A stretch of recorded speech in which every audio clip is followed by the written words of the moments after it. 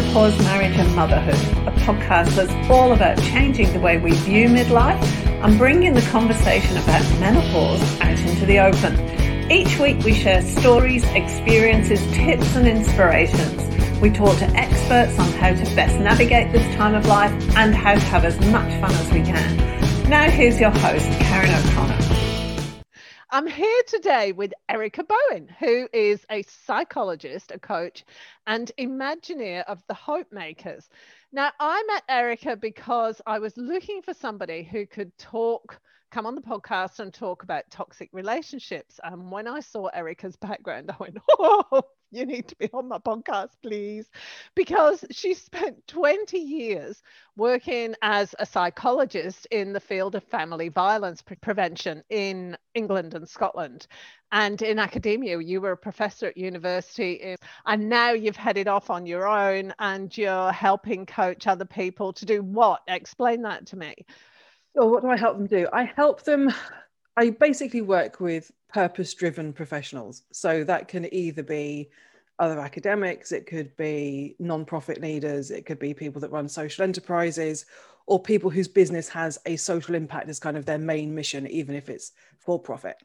So I basically help them try and fulfill and meet their mission without burning out, because it's a really fine line to work in both of those arenas, to be that driven and to not actually burn out at the same time. Yeah, it's very difficult, isn't it? Because I found and I'm only talking as a mother here, but it's constant giving with, yes. And you just keep giving because there's always something else to give to. There's never an end to what needs giving, you know? No, absolutely. And I think particularly if you're working in a field that is deeply personal to you, and a lot of people go into academia to do research on something that is very personal to them, or they have direct knowledge of, or kind of have witnessed. The same with non-profit leaders in particular, social enterprise leaders, people that are very purpose driven. It's usually come from experience somewhere. Explain the psychology, or if you go and do psychology and you want to do a particular study on something that's happened to you, say you came out of a violent relationship, when you put in a proposal to do that, surely somebody must be going, do you think this is wise for you to do that? Absolutely. And I mean, it's one of those, because every research program has an ethics review process, regardless of whether or not you're an undergraduate student up to a full-blown professor. And sometimes it's not always completely and utterly unethical, but it is an ethical risk. So the point of ethics is to weigh the pros and cons, the balance of risk, and how well that risk is being cared for. So if you are somebody who left a violent relationship many years ago, for example, and have, to all intents and purposes, very much moved on, but you've also got access to appropriate support should anything come up in the research process, then the likelihood is, depending on the nature of the research itself, which also carries its own type of risk, but if from that perspective, as long as you are safeguarded and your safety is looked after, then there is the potential for you to be able to lead a program of research on that topic. The other part of ethics is about what you do with your participants and the data that you collect, and how do you care for the people that are participating in your research. So if they are victims of domestic violence, for example, then how are you going to make sure that when they've taken part in your research, they haven't been harmed in any way, shape or form, emotionally, psychologically, and clearly physically. So that's where a lot of the broader safeguarding comes into place, about how are you going to debrief them? Are they going to have access directly to support services during the process of your research? Are they going to have access to somebody being in the room with them if, for example, you're interviewing them about their experiences? There are lots and lots of safeguards that you have to go through to be able to do research in the field of domestic violence, particularly with very vulnerable people. But interestingly, research of vulnerability is again something that as researchers, for whatever reason, we kind of go, oh, I'll be fine, because either I've been through it or because I'm a researcher. So we put on one hat and go, that's fine, I can do this piece of research and it will be perfectly fine, without necessarily always thinking through potentially our own vulnerability. So it is an interesting balance of risk and need, because obviously we need research in some of these really sensitive topics, but we need to make sure that nobody is harmed during the process of doing the research as well.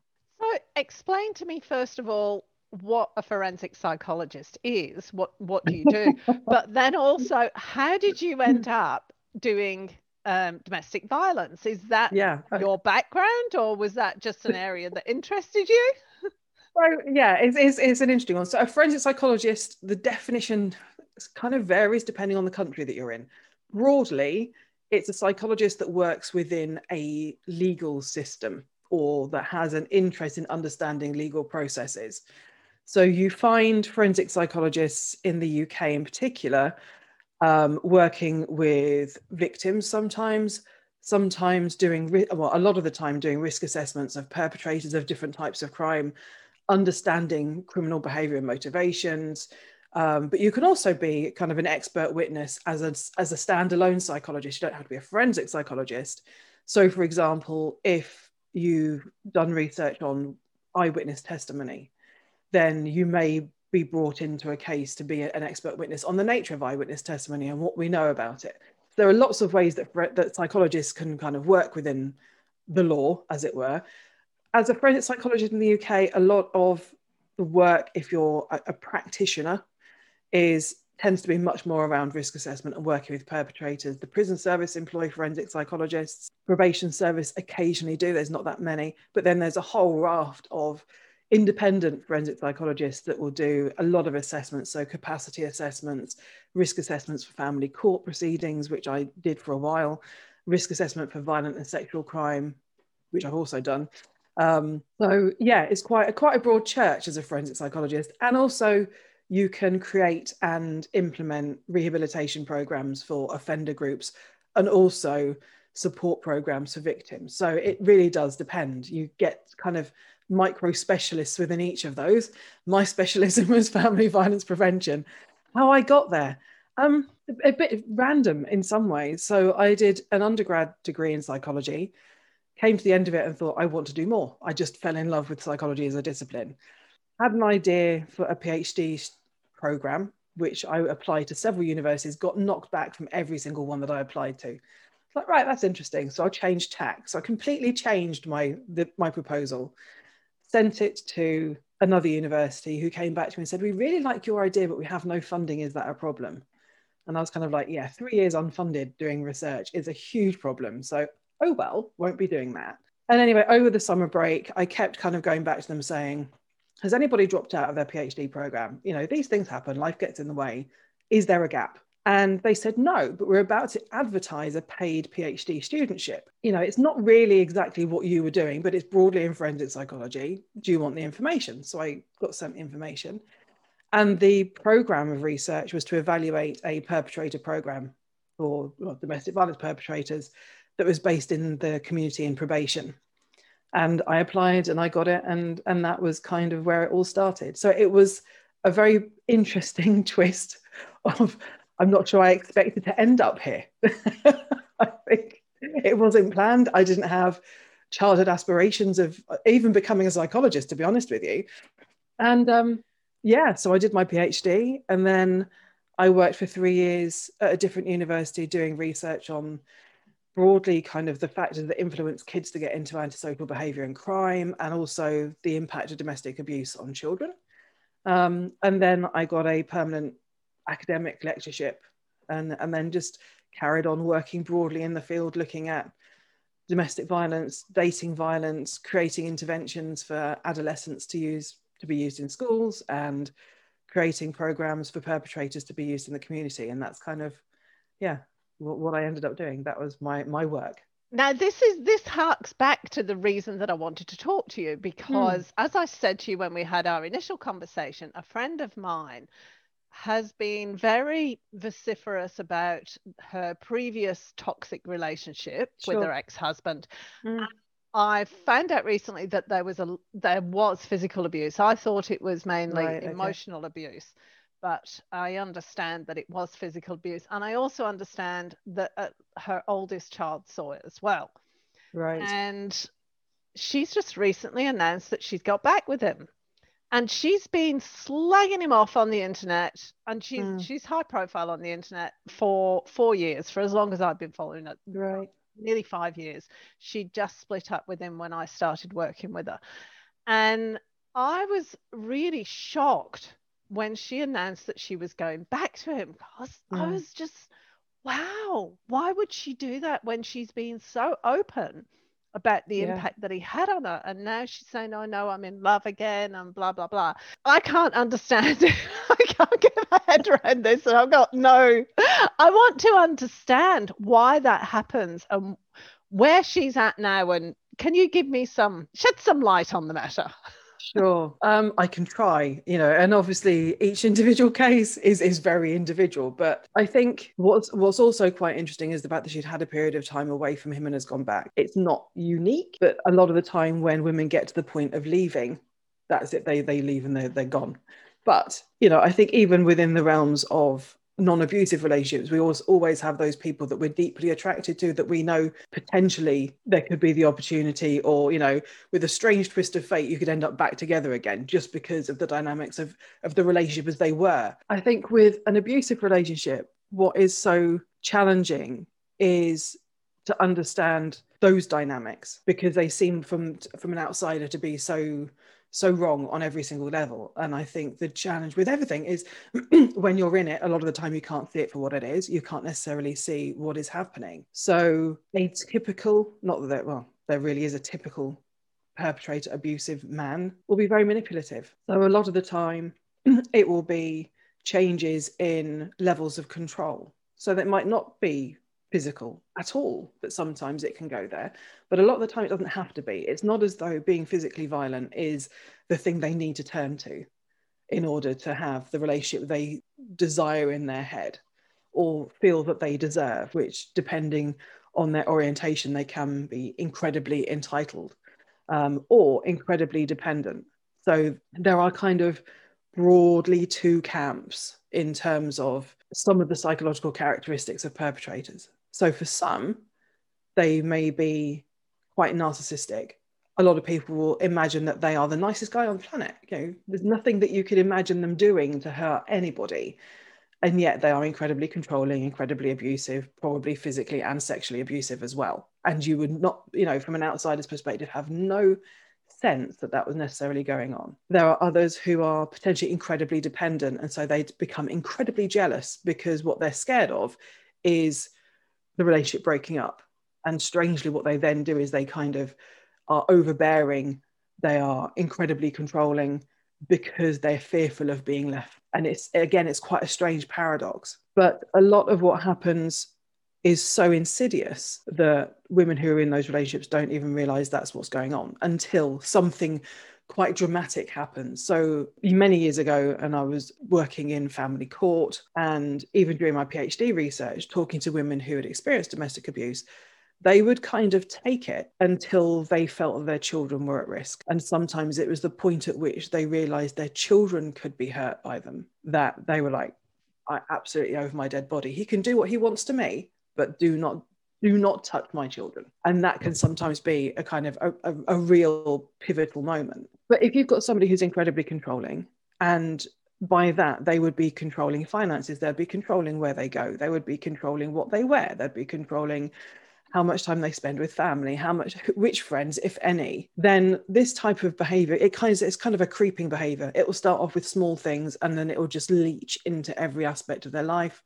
where you'll probably find that she kind of disappears from view because actually she's always busy. There's always something else that she's doing, or somewhere else she needs to be, or so your priority as a friend will kind of go down the ranks quite severely because of his influence on her behavior. So when you are in that dynamic, you don't really see it for what it is. But it's also very hard to get out of when you do realize it. And what we do know is that if you've got a woman in an abusive relationship and she leaves and she gives you a rating on a scale of kind of 0 to 10 of how likely she thinks that she will be abused again by this person, her rating is as accurate as most standard risk assessments. So even though they don't really understand what's going on, at the point at which they do, they also have a very clear understanding of how at risk they are. So at that point, we also need to believe them. The fact that she's gone back could be due to a number of factors. It could be because she is convinced that actually no one else can be for her what he was for her, and again, that can be a product of the abusive relationship, because what you also have is the psychological abuse, which most women will say is much more difficult to overcome than the physical abuse, because bruises, broken bones, they all actually heal. There is physical evidence that they heal, but the psychological control, the psychological abuse is really, really difficult to overcome, because somebody literally gets in your head, and through gaslighting processes can make you feel that you're going mad, can make you feel that you can't trust your own judgment, that there's something wrong with you, that you are the problem. And, really extreme cases that actually that nobody else would go near you, that you're lucky that you've got the person that you're with, because in some way you are so damaged that, nobody else would dare go near you. And if you imagine having and receiving that message over a period of years, your self-worth completely disintegrates. And when you have no self-worth, then you're attracted to people that make you feel better about yourself, in whichever way that comes. So it's difficult to know exactly in your friend's case, but if that has been the dynamic of a relationship, then it's quite easy to see how actually on some level she's going back to somebody she knows rather than somebody she doesn't know. Her perception of risk around that could be that actually better the devil, it could be his influence. We just don't know. We don't know the type of relationship they've had since that time, because it's unlikely that they haven't had a relationship if she's decided to go back to them. So there are all sorts of things that kind of come in. It is very, very complicated. It is kind of, because I know her on a personal level, so I don't want to divulge anything that isn't already in the public arena. Sure. She has kept a relationship with him because of the kids. And she's done her very best to create a friendly relationship in front of the kids, so they would still do things. She'd drop him off, drop the kids off at his place, and vice versa. But even as recently, so they must have split up going on 5 years ago. Even as recently as 2 years ago, she got on the internet one day. So I'm not saying anything that isn't in the public arena here. Sure. She got on the internet one day and she said she'd just dropped the kids off at his house, and she'd had these long extensions in her hair, and she just had a boob job done. And he said to her, "You look like some ridiculous Barbie. What are you doing walking around with my children while you're looking like that?" No, that was probably 3 years after they'd broken up, if not more. And she got on a live stream and she started talking about, how she'd put up with this kind of abuse, blah, blah, blah. So it wasn't like it stopped when the relationship ended. It was still... And it very rarely does. I mean, particularly if you've got children involved, particularly around those kind of custody arrangements, and when you have a situation where a relationship ends and somebody is abusive, I mean, for some people that will perpetuate into stalking behavior. Not every perpetrator at all, not every abusive man will, but for some they do, and this incessant need to remind their former partner of the role they played in their life is there on whatever level.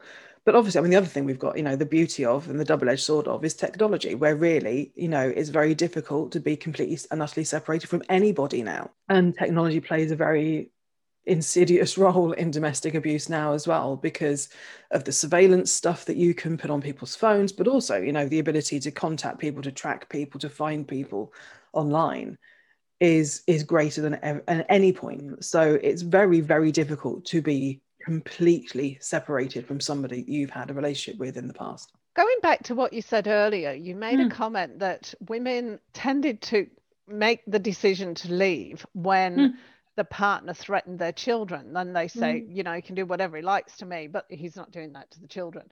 Yeah. Why is that the case? Why is it the case? Because they sometimes will see it as being their relationship problem, and they don't see their children necessarily as part of that relationship in the same way, because obviously the relationship that you have with your partner is very different to the relationship you have with your parents, and because they see themselves as a grown-up and as being a protector. So at the point at which the aggression or control is directed at them, they may even see themselves as protecting their children, because actually, well, it's coming to me, so my kids are fine.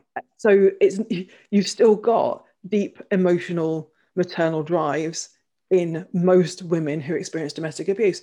Not all, it has to be said. And I've worked with some women and encountered women where actually what they have found it really difficult to do is to put their children before themselves for a whole other raft of other reasons. And that usually is deeply embedded in a very, very, very difficult childhood and all of the things that come from that. But most of the time, women who are in abusive relationships will see themselves as still trying to protect and love their children first. And that means that if they're taking it, their kids are protected. The moment that switches, it's that kind of invisible line of there is somewhere that you do not go, and that is near my children, you know. And the fact that people can rationalize that, the fact that they can cope with it better than if their kids were targeted. What we know, however, is that even conflict, so normal conflict within relationships that is not well explained to children, can have a detrimental impact on children. So when you then ramp that up to violence and abuse, even if kids aren't in the room,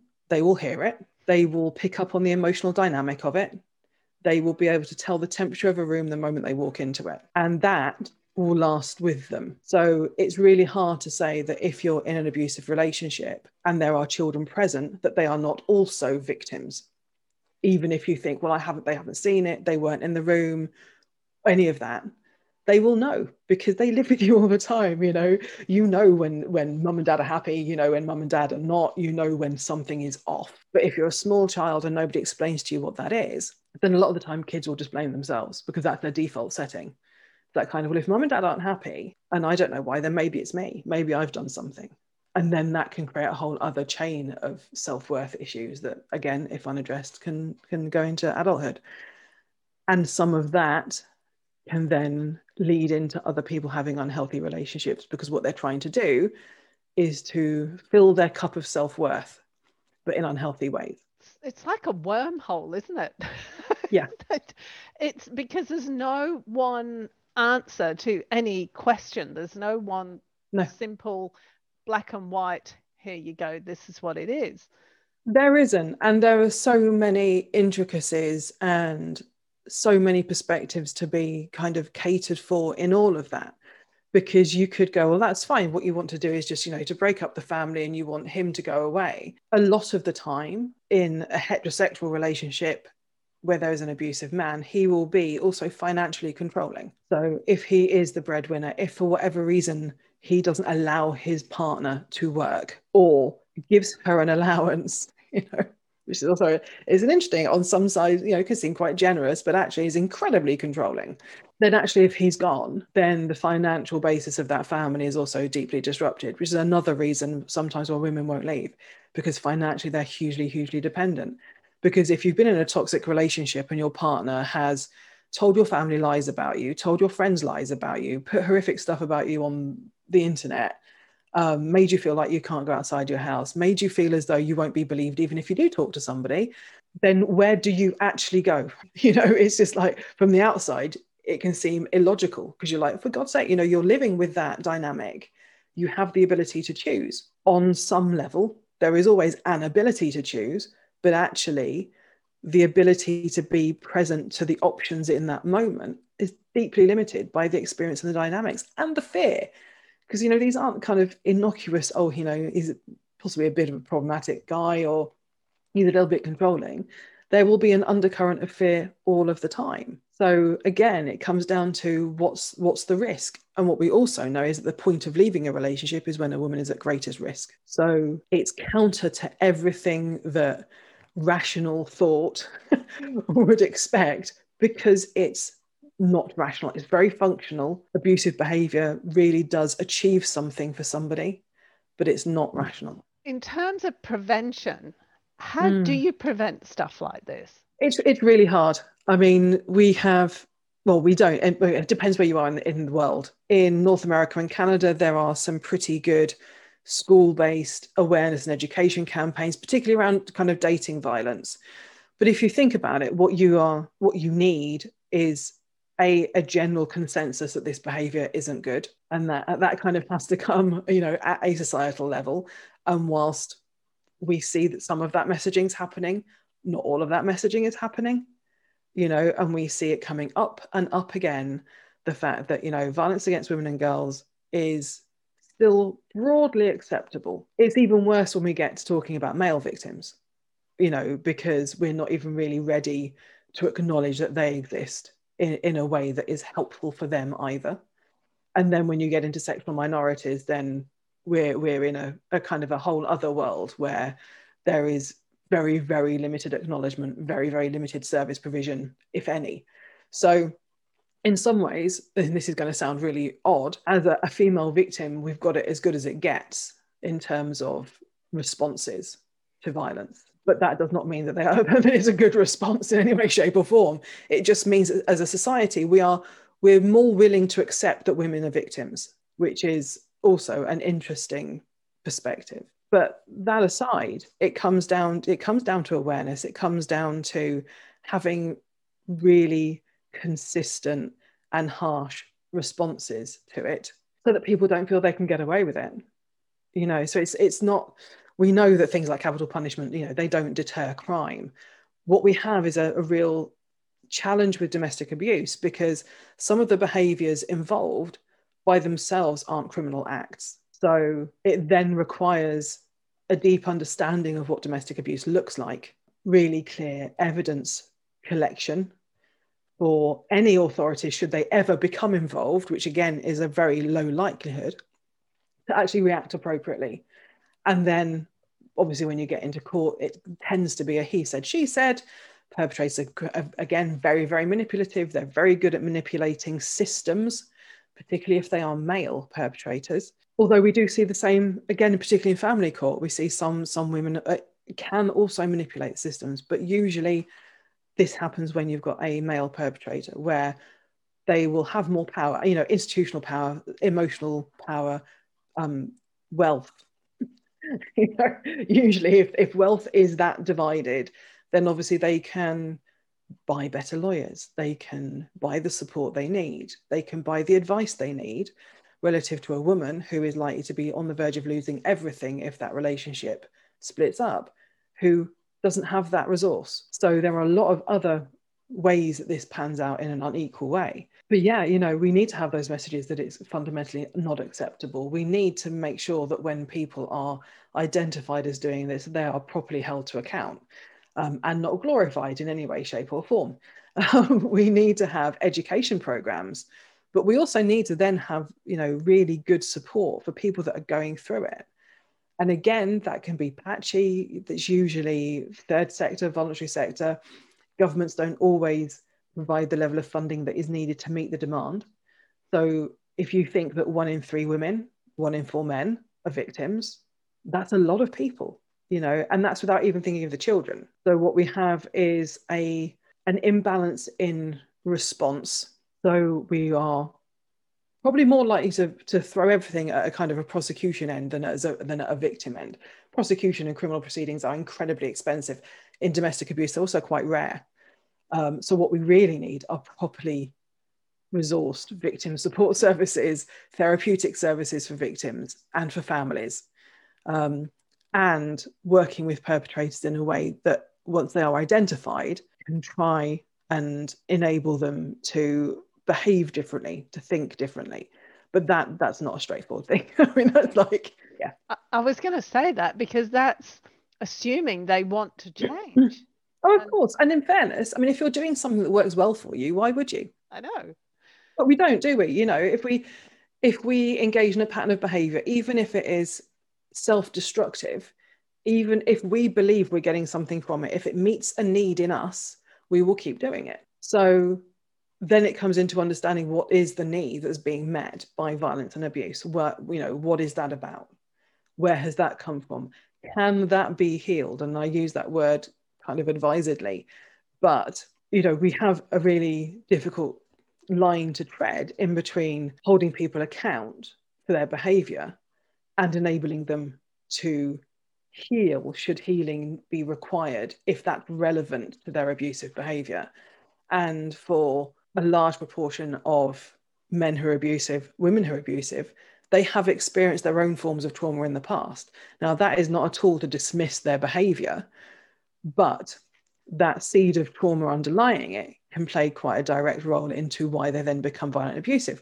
But also, if you're, again, I mean, when I've worked in family courts, some of the stories there are deeply, deeply tragic, but people living in, as children, in some of the most horrific circumstances possible, so it's not thinking about light trauma or, trauma with a small t that some people are experiencing. It can be incredibly horrific, and working out how they can become a responsible adult who is self-sufficient, having gone through that, and then holding them accountable to a standard of behavior that they've never been exposed to is really quite difficult, because what we expect them is to be somebody in some ways that they can't be because of their experiences, and it's a really, really difficult area to work in, because it is about you. Fundamentally, you want to keep people safe. That's the whole point. Why else would you try and work with perpetrators?